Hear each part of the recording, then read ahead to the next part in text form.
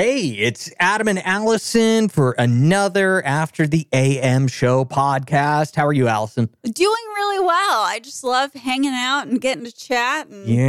Yeah. We're in the Adam and Allison compound studio, so if we sound a little different today, that could be why. We're trying to work out some audio kinks and everything, but you do anything fun so far this weekend? Just dream about donuts that I haven't gotten yet. Oh, I'm so hungry. I haven't eaten anything yet today, and I'm ready to eat. Before we get into some of the stuff that we wanted to talk about, I'm going to put you on the spot with something. Okay. That I'm wondering if there's anything that companies advertise for women that they have to be very careful with how they advertise.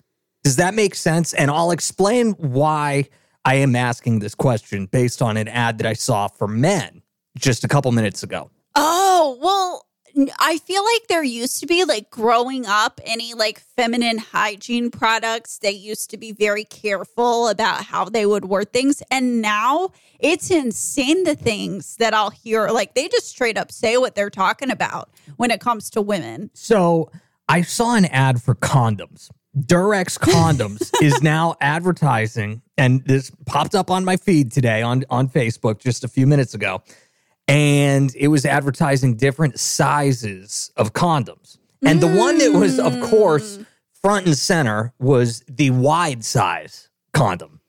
What? There were 3 different sizes. How do you think they were described? There was wide, there was regular, and obviously the third one. But what do you think the word is they use to describe the third size? If it's not wide, if it's not regular. Long. No. Think opposite of wide, except not really, because I would think that the word that the thing that they're trying to describe is thin. Or narrow? Or narrow would be another good word. But obviously they're not going to want to advertise narrow condoms for dudes. It was a weird word that they used that they're trying to say narrow without saying narrow. The word they picked was close. Close? Well, how else are they going to describe a thin one? Pencil dick. That's what I'm saying. They obviously would. Nobody's going to buy that. Nobody's going to walk up to the cashier with the pencil D condom. I don't understand that, though, because have you seen the videos that are breaking the myths about condoms where the one is oh, I'm too big to wear condoms. And the girl literally stretches it over her whole leg. So it's I feel like the narrow one is going to fit the wide guy. Yeah. Yeah. I don't know. I just thought it was interesting the way Durex decided to describe thin condoms. What else is going on with you? What did you want to bring up? I just wanted to kind of dive into how dry January is going for both of us because, I feel good about myself, but I also feel like I'm lacking on some of those moments that I have when I go out and drink. Yeah. Since we started doing the morning show, I had been going out and drinking over lunch way more than I had before. And, that sounds like something somebody would say as a negative. It was a huge positive for me. I loved it. I was loving it. So I really missed that. I don't think I've gone out to lunch at all in January, which is probably good for the wallet, but, bad for me having fun. Yeah. I love a good noon beer. Going to the bar, just hanging out, watching everybody else drink before they have to go back to work. And I know that I don't have to go back to work. That's kind of what I miss is I feel like there are so many stories that happen when you go out drinking, whether it's yourself, maybe you get a little bit too sloppy. And those are moments that we get to share with people. So I feel like I'm lacking on my stories or I witnessed something. There are so many crazy things that happen when you're out at the bar. It's a good time. Yeah, it's a good time. We talked about it on the regular show this week. I went to a retirement party for one of our coworkers, and I think, the only person not drinking. Oh, that's so uncomfortable. Oh, it didn't suck. I won't say that it sucked. I had a really good time. It was good hanging out with everybody. That's something we can't do on the regular show. But yeah, you're right. It was just it would be good if I could loosen up a little bit and kind of relax a little bit better. So, I don't know. We're 9 days away from the end of dry January, and I am looking forward to it myself. But I do think I'm going to cut back the drinking during the week. In fact, maybe I will only drink at lunch during the week, which is a weird thing to say as somebody who's trying to not drink as much as they were before dry January. I'm only going to drink at lunch, but I have been so enjoying never being hungover in the morning. Yeah. That is such a bonus. It is a huge thing. Although I will say, like, though, I'm really sensitive to pressure. And so, like, I get really bad headaches if the pressure is off. And well, it's been raining recently and the pressure's been all messed up. So I've been waking up with like hangover worthy headaches. Mm-hmm. And it's like, what is the point? I'm not drinking. Why am I waking up feeling like this? I feel like I would feel better. And one side effect that I've noticed, that this is so gross, but like that I don't like, is like I'm almost like constipated because I'm not drinking. I'm serious. Like normally I would be so regular when I drink, because like it helps everything. Yeah. Yeah. So I can't wait for that. I can't wait to drink and be a little more regular again. I have also noticed that. Now, I haven't minded it as much because it's just like, oh, this is, I don't know, just I feel better, I guess. And you don't wake up, with the topsy-turvy stomach and everything. But yeah, that is interesting. But I didn't necessarily see that as much of a negative, as kind of like, wow, that's nice. Yeah. I mean, the stomach issues, I admit, like I could handle cutting back on my drinking, but I think I need maybe like a drink a night to just keep things running smooth. Yeah. What else have I noticed about Dry January? I'm not saving any money because I picked up my Liquid Death addiction, which is more expensive than Miller Lite. So that's great. And now whenever I go back to drinking, I think I'm still going to be hooked on the Liquid Deaths. I don't think that I'm going to be able to sub one out. So oh, boy. It's annoying. I do drink less of these than I drink Miller Lite typically. So I guess that's good, but I don't know. Yeah, I don't know that it definitely hasn't helped me save any money because I'm an online shopaholic. So if I have any money in the bank account, it's going to Amazon. It's going to any of the shops that I just frequent. I'm such an online window browser. Like I have such a problem with going on and just being like, I'm just going to add a couple things to my cart. And I won't buy them. And then I do. So I wanted to bring something up. I saw this article from The Sun, and this is about strippers. This is probably something we wouldn't normally talk about on the regular show that we do at the radio station, but I feel like I have a little bit of an insight into strippers that some people might not have. Oh my gosh. It's because of my job. At one of my last radio stations, I would do monthly appearances at a strip club. So I became friends with the strippers there, and they were kind of able to tell me some tricks of the trade and stuff like that.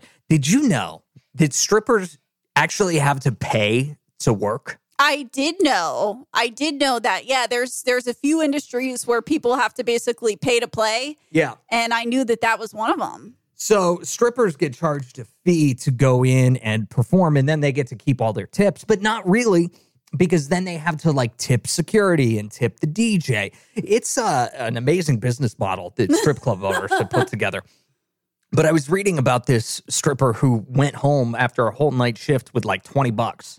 She had to pay $90 to work, and she left after a whole night with just like $20. And she was like wanting people to feel bad for her and everything. Do you feel bad for that? Or is it just kind of like, well, them's the breaks? Yeah, I don't really feel bad just because I have heard from people in that industry that it is actually really difficult to build up your clientele and to like I've heard learning how to actually work the pole and learn how to properly pole dance is really, really hard. So like building up your clientele, getting your moves down, getting your little lines down, work in the room, that takes time. So if she's, new to the business, and I think it's also good for people who like maybe think, well, that's just how I'll make money and I'll make a ton of money doing it. It's like, well, maybe you won't, and maybe you shouldn't just jump right there. Like if that's your life path and you choose that, I'm not going to judge. But also don't think you're going to walk in and instantly be making hand over fist cash. This girl said that she started dancing as a way to stay fit through college, but then she got out of college and she thought it would be the perfect career for her. And then she was like kind of, rethinking her career choice. And I don't think that a stripper is ever like a career choice. That's something that you're doing right now, sister. Yeah, like I feel like most people, I could see the person who says, and I've heard the story of people who are like, I'm doing this to pay for college. And you've seen the story go viral like time after time of the girl who did that and ended up making so much money that she continues doing it after college. But I would think, yeah, exactly. If you're doing it, I've never heard of anyone saying, I'm going to become a stripper so I can stay in shape. That is the most ridiculous. Like, go work at Hooters then, or go work somewhere. Like, well, okay, but there you're getting tips based on your physique a little bit. You're having to wear the little crop tops or whatever. So, like, I could understand how that might motivate you to stay in shape or become a fitness instructor. Like, there are so many other jobs that you might actually get, like, a base pay, but it's also going to help you stay in shape. Shoot, even get a retail job. Like, that's going to help you. You're going to be on your feet all day. It helps you trim down. It helps you stay in shape. Yeah, I can attest to that. 2 years in retail, I got in the best shape of my life. To be honest, like legitimately, probably since I was in like fourth grade. Whenever I was in fourth grade, I'll never forget it. I went to the doctor and I'm sitting there with no shirt on, which is an awkward thing for me anyway. And Dr. 40 walks in. He looks at me, takes one look at me, and pinches my gut. And goes, pinch an inch, pinch an inch. It's like, you're a dick. That is so sad. Yeah, well, it certainly didn't inspire me to get in good shape or anything. So thanks a lot, Dr. 40. Thanks for nothing. So anyway, what else do we have to get to on this puppy? I don't know. I was thinking if we were talking about dry January and kind of the things that helped us with, maybe we could reminisce on some of the stories of drinking. Maybe, I don't know. What do you think? Most embarrassing, sloppiest moment, the alcohol you won't touch? Most embarrassing moment for me would probably be right after I turned 21. I can't drink Jack to this day. And so this was over 10 years ago that this happened. But I was out. I had just turned 21. I went out with my boss. He was DJing the club. The club. We were friends with the club owner. She asked him to fill in for a DJ one night or something. And we went out. They weren't charging us for drinks, and I was just going to town on Jack and Coke. Like Jack and Coke, just boom, boom, boom. And we take a 45-minute ride back. He obviously wasn't drinking because he was working. And we get back to my apartment. He goes to drop me off, and I just hurl in the passenger seat of his car. Yeah.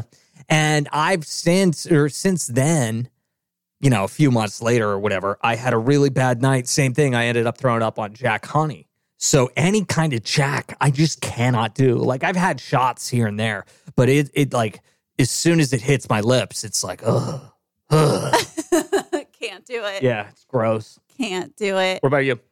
So the one alcohol I can't touch, I didn't necessarily have that embarrassing of a moment other than it shows you like how bad I am at making friends. And like literally my whole life, I have not had a lot of friends. I'm not popular. I'm not cool. My freshman year of college, I had one friend. And me and that one friend, we wanted to tailgate before the football game at Texas Tech. And so we were like trying to look for tailgates to go crash, to hang out with, because we figured people would be cool if we like went to go hang out with them. Not that we were, a little bit we were trying to drink their alcohol, but I guess that's what everyone assumes. Like we were not cool. They were not friendly. Nobody wanted us to join their tailgate. Like that was not going to happen.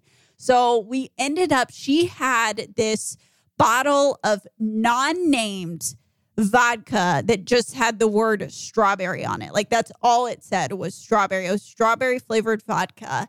And we just took shots of that to like pregame before the game to have our own little not tailgate, not very fun. It was the most disgusting thing. And after that, I still cannot drink. I had a long time where I couldn't drink vodka at all. Like now I can occasionally have it, but like it still bums me out because of that one no-name strawberry vodka shots.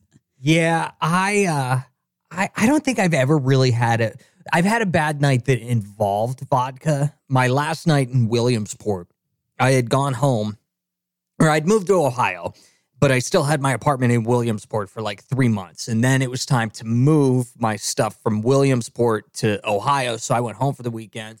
And my friend there was like, oh, you got to come out. I got us a VIP area at the Cell Block, which was this skeevy bar. And I don't remember all of what happened that night. But the last big thing I remember was there was a bottle of Ciroc and just tipping it back and drinking directly from the bottle of Ciroc. Oh, no. Definitely puked that night. Definitely.